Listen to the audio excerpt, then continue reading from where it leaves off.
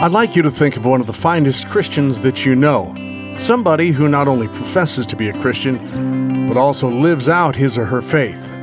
What qualities do you see in that person that embodies a Christian identity?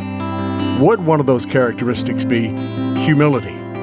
Do you sometimes encounter a person who claims to be a Christian, but his Christianity leads to a kind of smugness or even arrogance? Let's talk about this apparent contradiction on today's episode of Craving Answers, Craving God.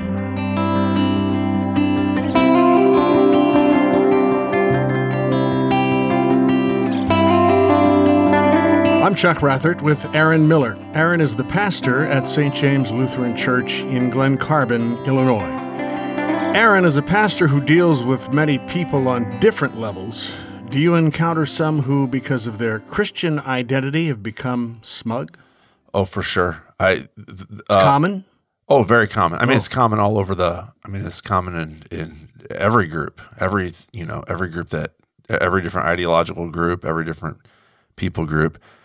Humility is one of the most counterintuitive. It's the least likely of all the virtues. And the reason why is because if you think that you're right, and everybody thinks that they're right, nobody thinks that they're wrong. Everybody, if you thought you were wrong, you would switch what you think to something else. So everybody thinks that what they think is right. The natural outcome of that is if you think that you're right, you're going to end up thinking that other people are wrong.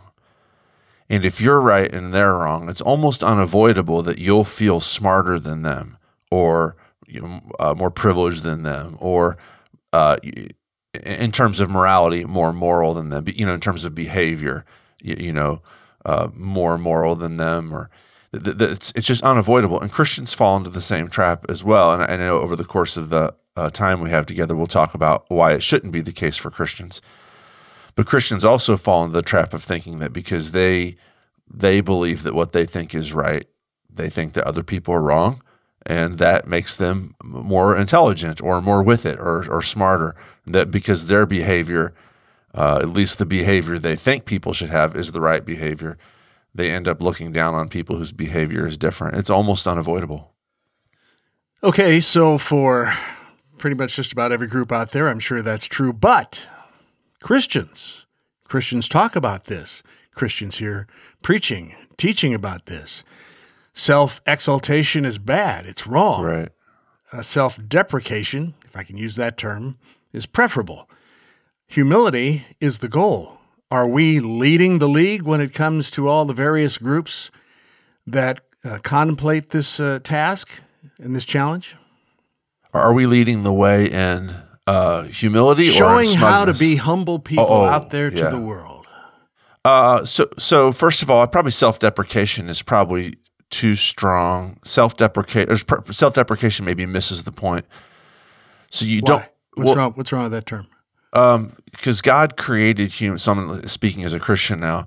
God created humans in His image to reflect who He is, and that means that whoever it is that you are has been designed by a creator God to be a certain way. And because of that, if He's a good God, if He's a God of beauty, if He's a God of truth, there's something about every human being that's beautiful and true. And to cut that down would also be a crime against God. However, I do like humility. That's a much more biblical way to talk about it. Christians should be leading in the way in this. Like I said at the beginning, it's counterintuitive. If you go back and you look at if you go back and you look at the writings from the Greco-Roman world from 2,000 years ago, Christian thinkers like Paul and Peter, they agree almost universally with pagan thinkers about the virtues: honesty, bravery,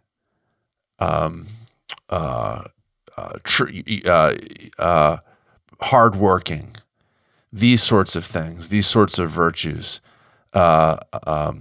frugality. These are all virtues that all of these people agree with. One of the biggest ones that they radically disagree with is Paul and the rest of the writers of the New Testament insist that we must be humble. We're not allowed to think more highly of ourselves than we ought. That's completely foreign to the writers of the Greco-Roman world. Humility was not a virtue. Humility was a characteristic of slaves. The lower classes were to be humble in the presence of their superiors.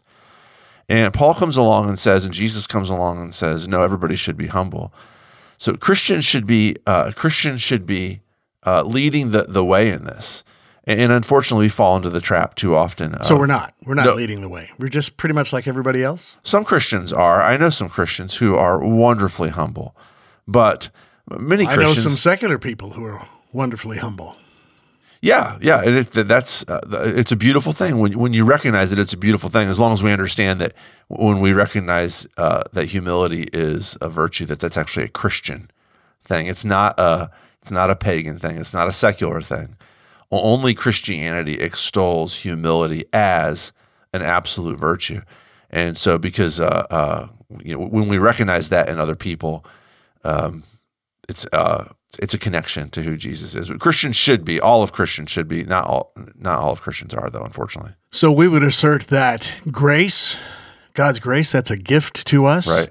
Faith, that's a gift to us. Right. Christ himself is a gift to us. Yes.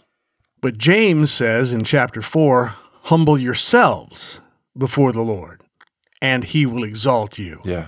Making it sound like humility or humbleness is not a gift. It's a job that we have to be about. Well, that's probably, that's getting into the mystery of, and it'd be interesting to see where we go with this, getting into the mystery of how God can, how all the good things in this world can be God's gift, and yet humans are called to exercise those things. The New Testament doesn't actually, really play around with that distinction a whole lot. It just assumes that they're both true. We're told that grace is a gift. We're told that faith is a gift. But we're also told, believe on the Lord Jesus Christ and you'll be saved. We're told that repentance is a gift, but we're also told, repent. This is another one of those cases where humility is a gift of God, but we're also told that, humble yourself. And there's really not, the New Testament writers were I don't know if Paul is philosophical enough to explore the tension between those two things, that God's completely in charge of all things, and yet humans are called to act in their free agency for good. Paul's a philosopher enough to play with those things. I don't know if James is or not. He just kind of throws stuff together, and they're both true, but he's not really interested in exploring what the connection is. But God is the one who makes us humble. God is the one who gives us, God's the one who, like you said, Chuck, I'm just repeating myself now, God's the one who gives us faith for Christians. God's the one who gives us repentance. And yet we're called to have those, we're called to repent and to believe. And there's really no tension between those two things. I think humility is in the same category. The Apostle Paul says in Philippians chapter 2, and being found in human form, he, Jesus, humbled himself by becoming obedient to the point of death, even death on a cross. So am I to follow in his footsteps now, and it's time for me to humble myself? Jesus humbled himself for me. Yeah. Now it's up to me to humble myself. Yeah. Is that the way it works? Yeah, that's the whole point of that text. As it begins, Philippians 2 verse 5 begins, "Let this mind be among you guys, which was also in Christ Jesus, who," ellipsis, couple verses in this description who Jesus is, "who humbled himself and became obedient to death." And it's important too to recognize there. So first of all, two points. First of all, Paul is telling us Christians that we should be like Jesus. We need to be humble like Jesus is. In the context of Philippians, in the context of all of Paul's writings, that humility, Jesus is less an example, and it's true that he is, but he's less an example and more power for it. The death of Jesus and the resurrection of Jesus gives us the ability to actually be humble. That's the first thing, is that we're to be humble like Jesus is, because Jesus works his humility out in us. The second point is this, is that humility there is not a feeling. It's not sort of this, woe is me or self-pitying feeling. Humility is an action that he accomplished. Here he is, highest status. Jesus, Christians believe that Jesus is eternally God, the highest status of any being in the universe, because he's the only being who's uncreated. The God is the only being that's uncreated, Father, Son, and Holy Spirit. He chooses to become a human being. He chooses to become like his creatures in order to suffer and go through what we all suffer and go through, just the everyday annoyances, pains, lonelinesses, hungers, deprivations of life, ultimately to go through death itself for us. So it's not that Jesus was, feeling humble, like, oh, shucks, I'm just trying to do my job here. He actually became a servant for us, to benefit us. And when the Bible talks about humility, it's talking about less, how do you feel about yourself, and more about what do you do? Do you think yourself better than others? Do you put yourself better than others? Do you talk to others as though you're better than them? Or in your thoughts and in your words and in your actions, are you a servant to others? And in the ancient world, that's what humility was. It was the quality of the slave. And when Paul calls us to be humble, when Jesus calls to be humble, he's basically saying, become a servant to all. Do you think there's a difference between the words to be humbled and to be humiliated? In English, probably.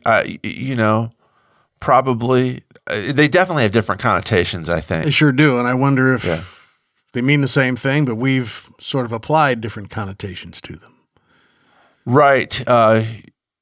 So do you mean like to humble yourself from a Christian perspective, that's a good thing. To be humiliated, to be shamed, that's a bad thing. We're not meant to be shamed. Although, if we are shamed, it means that we were trying to make ourselves to be great, and we weren't. That's kind of the baseline definition of shame or humiliation, I guess, would be, you think that you're something, and you stand at the free throw line in the big game, and you're kind of cocky. You're the man, and you airball the free throw.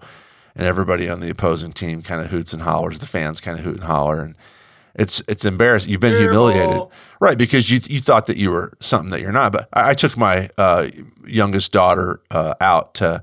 Well, actually, my son and I were going to hit some golf balls the other day, and she came with us because she just wanted to hang out, and I let her hit some, and she a lot of swinging and missing, a lot of topping the ball, hitting the swinging as hard as she could and hitting the ball about 5 feet.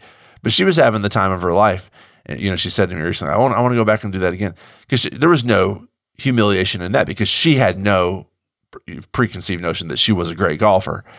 And when you go into a situation as a servant, as humble, you're going to avoid being humiliated. I'm not sure if that's what you're pointing out in your question, but I think that's true. It's just a straight up question. I've wondered if those two words are interchangeable, or because of the connotations that I applied to them. Yeah.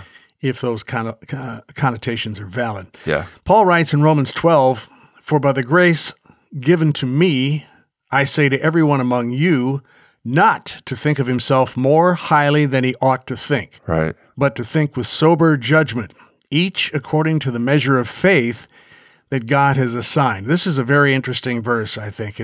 For me, it's complex. Yeah, there's a lot of moving parts. First of all, he talks about the gift of grace. He's expressing this simply because he's already received the gift of grace. Right.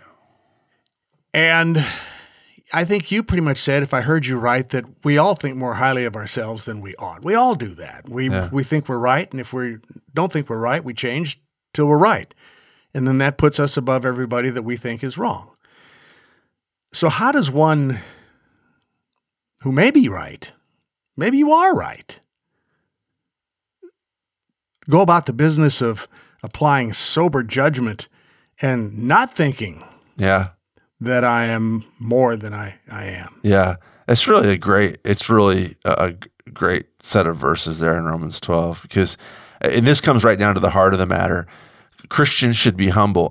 We understand. I think that, I understand it when non-Christians aren't humble, because, like I said, that's just the way. I mean, it's just logically the way it works. If you're right about something, you're going to think that you're right, and the people who disagree with you are wrong. That's unavoidable, and I don't think that that's necessarily evil. I mean, you can't It would be foolish to think that you're wrong when you're right. But here's the difference with Christians, though. And this verse is great because, like you point out, Paul starts off by saying, "For by the grace given to me," which is Christian speak for this isn't me. It's not my intelligence. It's not my strength. It's not my wisdom. It actually was a gift of God, what I'm about to say to you. And then he finishes up by saying, according to the measure of faith that God has assigned. And that's a fancy way of saying, if you believe this, it's not because you're smart. It's because God has given you, he's assigned So it does this faith begin to with you. God. Absolutely. All of it. But and this is the heart of the matter, is that for Christians, everything that's good about us has been a gift of God and doesn't come from us. In other words, the point of Christianity, so the way that pride works is if you think that you're right, you're going to think that other people are wrong, and you're going to think that you're better than them or smarter than them. Here's the point of Christianity. You aren't right. I mean, I'm talking to Christians. We aren't right. We aren't right. We don't know anything. All of our brain power, all of our intellectual abilities are geared towards error. That's what the Bible teaches. All of our behavior is self-centered. It's broken. There's, like Paul says in Romans 3, quoting one of the Psalms, there's none righteous. Really, all of it? Yeah, there's none righteous. No, not one. All of human works have been corrupted by the fall. In this, by the way, I don't know how much hard I have to argue for this, but if any unbelievers are listening, I would just say you don't really have to have the Bible to understand this. If you just look at the news, if you just look at the way the world's gone, you can just see a classic picture of this. Humans have done a terrific job of screwing the world up. What Christianity says is Aaron Miller is wrong. Aaron Miller's wrong. So right off the bat, I am forbidden from being proud that I've got the truth. It's not my truth, and I don't even understand it when I do have it. It's God's truth. And if he gives it to me, it's an act of grace on his part. But it's not because I'm some sort of intellectual giant or because I figured out this mystery of the universe. I'm actually wrong. And I should always think that I'm wrong. Now, I know, so here's what Christians do. A lot of Christians believe what I'm saying. But when it comes right down to it, they think, okay, yes, we're wrong, and it's all a gift from God. But now that we've got that gift, we're actually right. And so that's where it sneaks and we like it. And we like it. And we're proud to tell you that we're right, and we're proud to tell you that you're wrong. And I'm not, so what I'm doing here is I'm not, so in our Snapchat world, a conversation like this is instantly going to be non-comprehensible because you're either right or you're wrong. And what I'm saying is, so there are two types of people in the world. There are people who say there's right and wrong and I'm right. And then there's people who say there's no such thing as right or wrong, so just live and let live. And what I'm saying is that neither one of those are a good way to live life. First of all, you can't say that there's no right or wrong, just live and let live. That has all sorts of like philosophical problems. The number one, I don't want to go too far afield here, but the number one of which is nobody can actually live like that. No, we all believe that, you know, if you invest money, you're going to want to believe that there's actually right and wrong. If you start a friendship with somebody, you're going to want to believe that there's such a thing as loyalty and truth-telling. And so it's impossible to live like that. We pull that card out, there's no such thing as right or wrong when we feel like doing what we want. Anyway, I just think you can't live with that. The other option is I'm right and everybody else is wrong, and so I'm smart. That's also not correct according to the Bible because no one is right. No, not one. So what I'm advocating for is not a middle view, but an alternate view of reality in which I am a part of the problem. I am wrong. My behavior is wrong. My thoughts are wrong.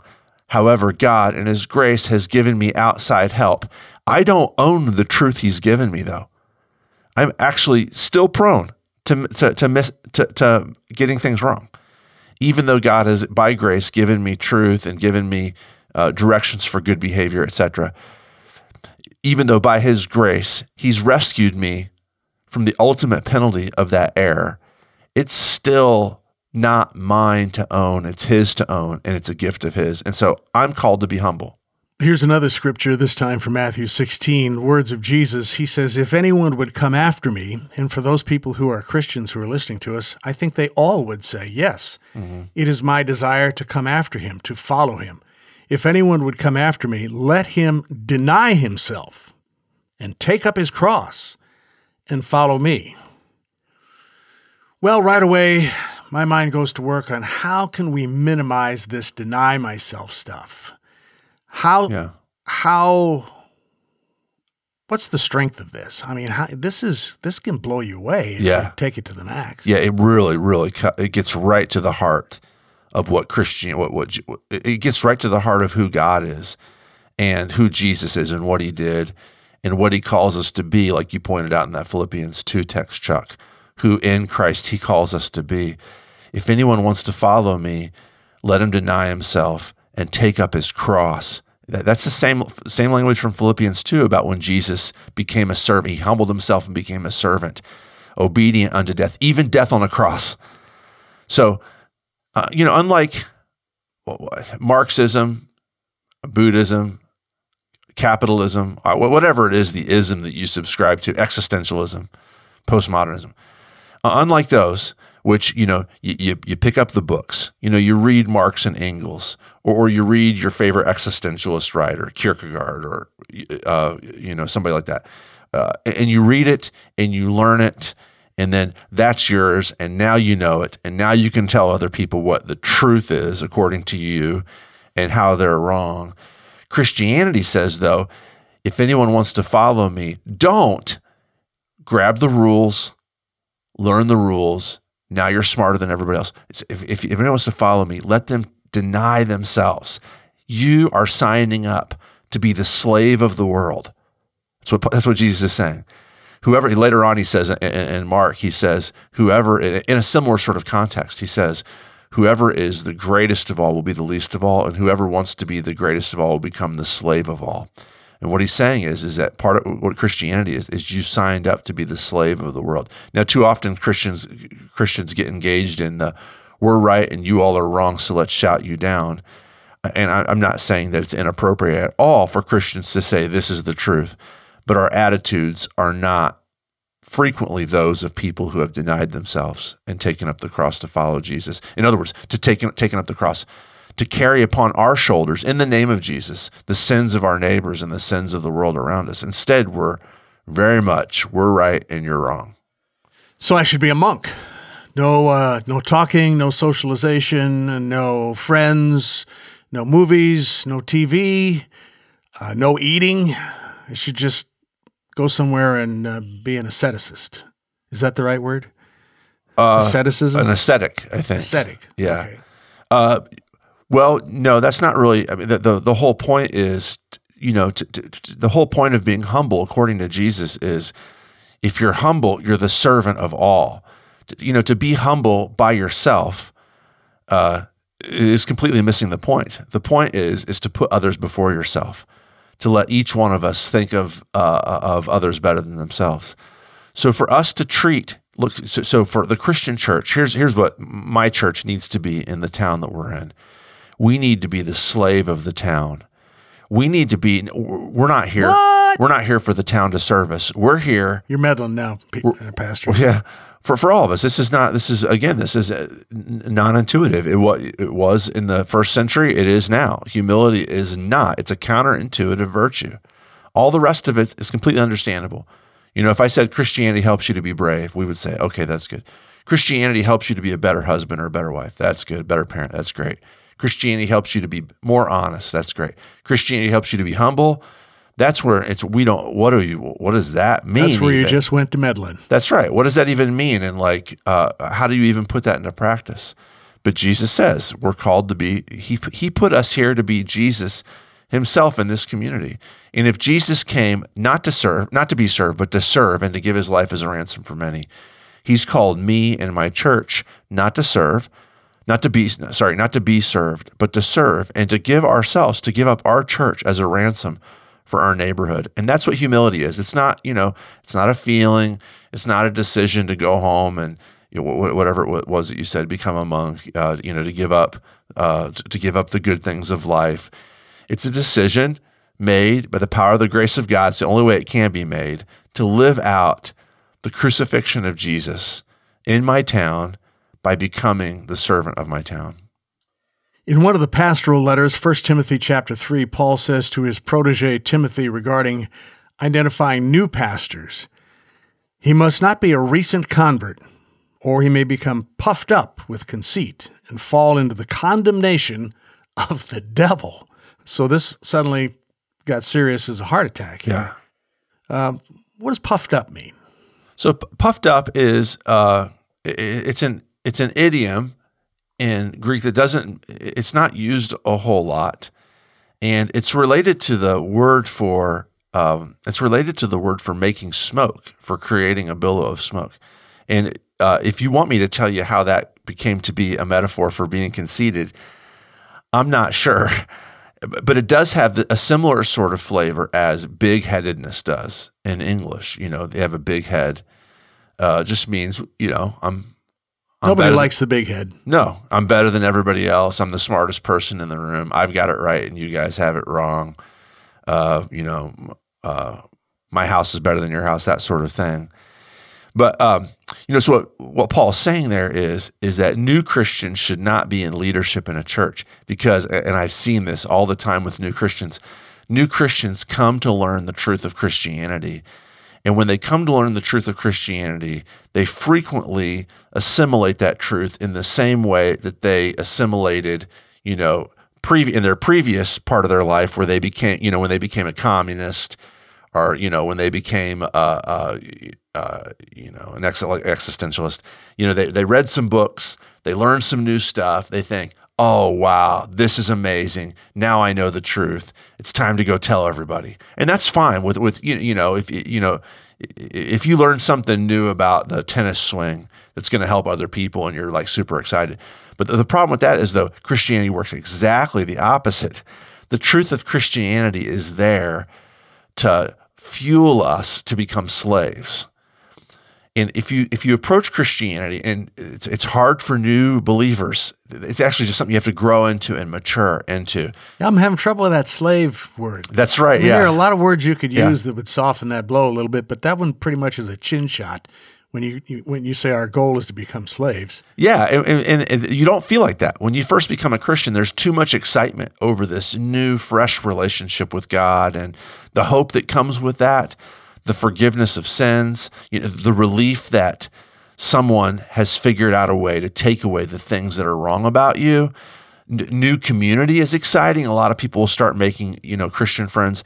And so a lot of people start studying the Bible and like getting into the history of the Bible, and it's super exciting.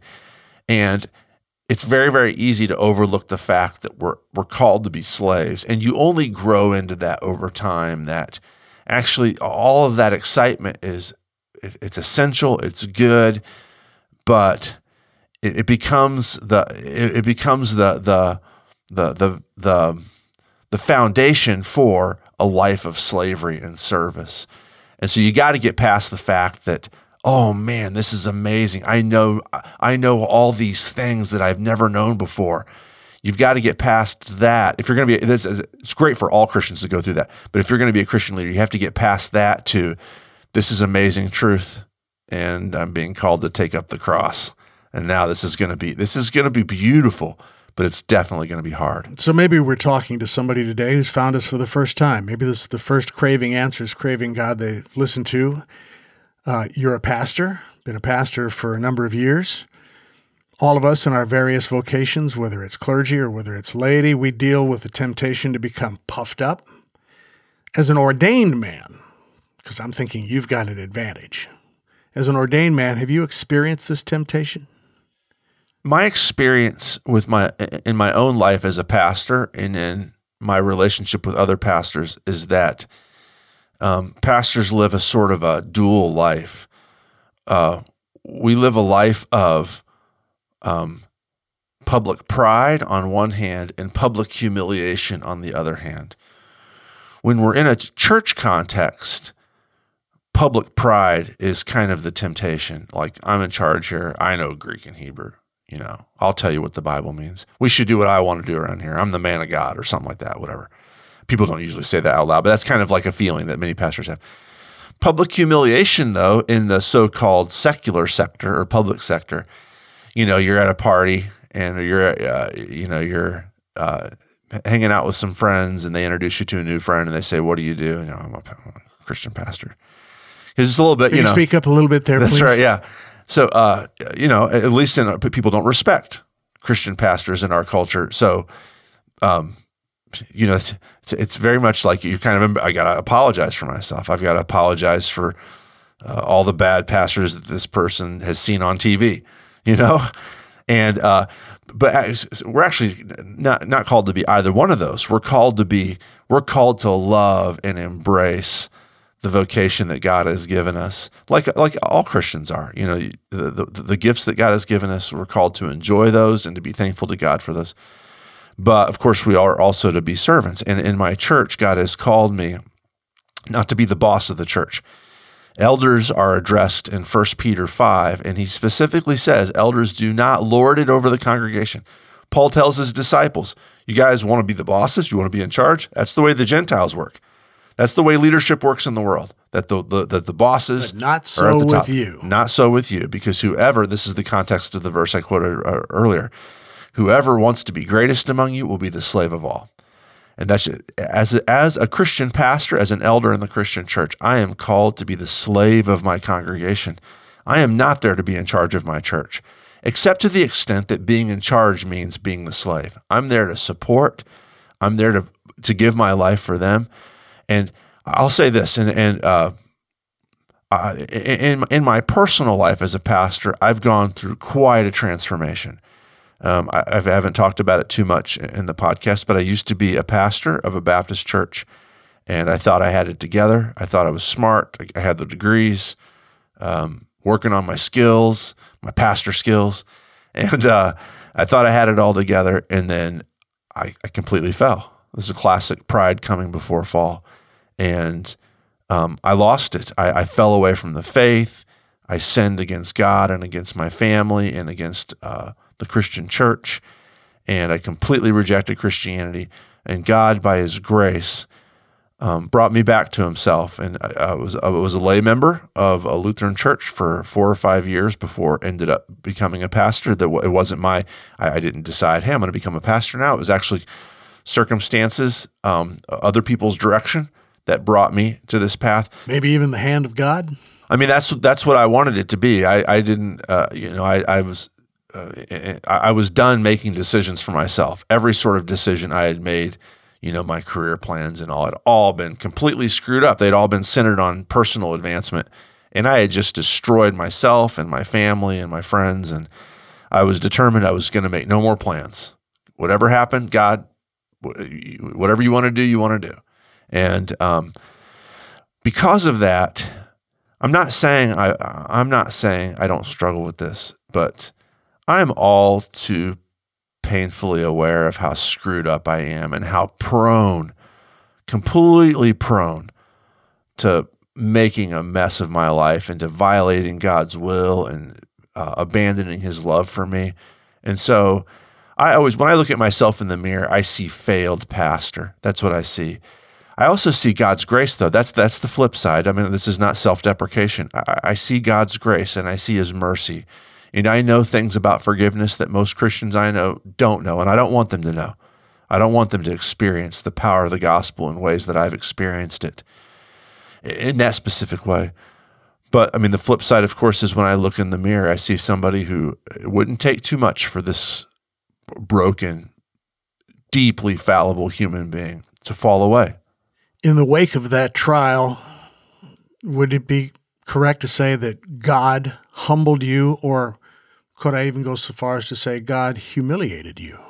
He definitely humbled me. I humiliated myself because I acted like I was right and I had it all together and people should listen to me and I'm dynamic and I'm smart and I'm a great speaker and I'm a great Christian. I humiliated myself.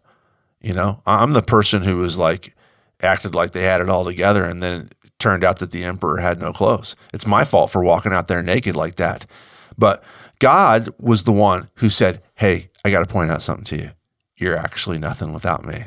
He humbled me, but He humbled me in order to rescue me, in order to, if it wasn't for God, my view of myself would be completely devastating. I would hate myself. And I'll be honest with you, I really do still struggle with this hating myself, with, thinking you are such a loser. How could you do that? But by the grace of God, I am what I am. And he has given me value because he's pointed out to me that he's redeemed me, that my value is not in being right or being a pastor or being a great husband or being a great father or a great friend or a smart Christian. My value is not in me knowing Greek and Hebrew. My value is not in me being able to say big words from church history. All of those things will flee away, But my value is that he looks at me and says, for the sake of my son, Jesus Christ, Aaron, you are my son, and I love you unconditionally. With the background of that trial, as you have described it in my mind, now I want you to take off your pastor hat for a second, not as a pastor, but just as a friend or acquaintance of people all over the place. When you encounter someone whose Christian witness is undermined by his or her Jesus smugness, arrogance, or conceit, what do you do for them? Oh my gosh, probably not very much, not as much as I should. I'm real scared of living in the Snapchat world. Like if I know somebody who's a Christian who's like, everybody else is wrong and I'm right and the Christians are right and you guys are all doomed. I know that I should say, hey, that's not the way to go about it. Like, you're called to be humble. It's not just that you're driving people away. It's that you're called to be a slave. You're called to love people into the kingdom of God. I agree with you that the gospel is true and that the Bible is God's word. I agree with that. But if you're called to be a slave, powering people into the kingdom with your abusive behavior is not going to work, and it's actually offensive. I should say this sort of thing. I should, but I too frequently don't, because I know this kind of person. I've been this kind of person. If I say to this kind of person the things that I just said to you, he would say, oh, you're caving in on the truth, aren't you? You're just trying to accommodate to a weak culture. And I don't feel like wearing that label. I don't feel like fighting that fight. And so I all too often keep my mouth shut. Part of this is part of this comes back to building relationship. I need to build loving Christian relationships with Christians who are jerks. So I can speak truth. Can I quote you on that? Sure. So I can speak truth into their life and they can speak truth into my life, because if I'm wrong, there's certainly things that they have to teach me. But instead, I'm scared of them. I'm scared of the confrontation. I'm scared of being pigeonholed as weak. And so I stay away from it. But that's actually pride, right? I mean, it's a humble thing is just keep my mouth shut. Actually, that's pride. I don't want to be affected by their bad behavior. I don't want to be held up as weak when, if they call me out. Instead, if I'm really truly humble, if I really truly am their servant, I'll become their friend. I'll love my way into their life so that I can talk about some of this stuff with them. But I'm not humble enough. Probably, this will be my last question. Probably everybody I know, probably everybody you know, could be a little more humble. We probably don't know anybody, ourselves included, who can say, I don't want to say it because I'm too humble, but I think I'm about as humble as I can get. Right. Nobody can say that. So as we wrap up this episode, it'd be worth spending some time thinking about, well, that's probably true. I probably could go to work on James, humble yourself. Yes. Yeah. I probably ought to apply that. Yeah. Instead of just skating along thinking that I'm doing okay. Mm-hmm. What's your first step today to move in the direction of humility? Yeah, I think you got it. I think we all have to go to the Philippians 2:5-11 move. Let this mind be amongst you, which was also in Christ Jesus. And then he, like we talked about, he kind of outlines very poetically, Paul outlines who Jesus is and was, what he did for us on the cross, what that resulted in, every knee bowing and every tongue confessing at some point in the future that Jesus is Lord to the glory of God the Father. And what that means is if we're going to be humble, which is it's not a human ability, because like I said, if you think you're right, you're not going to be humble. And it's impossible to not think you're right. It's just the way it works. Else you would change the way you think. What we have to do if we want to truly be humble is definitely not try to work up the emotions of humility. That's not what humility in the Bible is about. It's not about a feeling. What we have to do is we have to fill ourselves up on the one true, capital H, humble, capital S, servant, Jesus. And so to be in God's word and to fill up on who Jesus is, to do it with prayer, to go to the Gospels and to go to, to the whole Bible and say, God, will you work in my heart a heart of humility? Will you make, for those of you who are Christians, you've been united to Jesus, you've been plugged into Jesus, to say, God, you've plugged me into your son, Jesus. Would you help?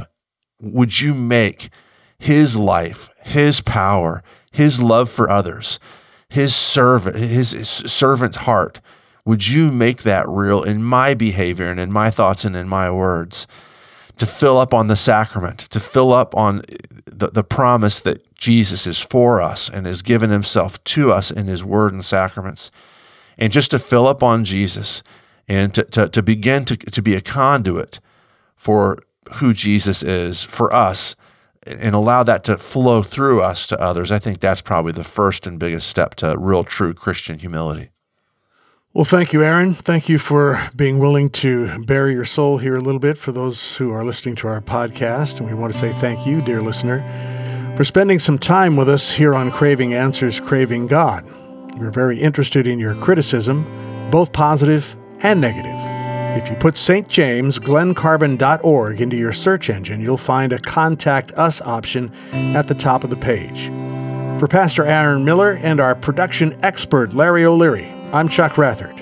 For Craving Answers, Craving God.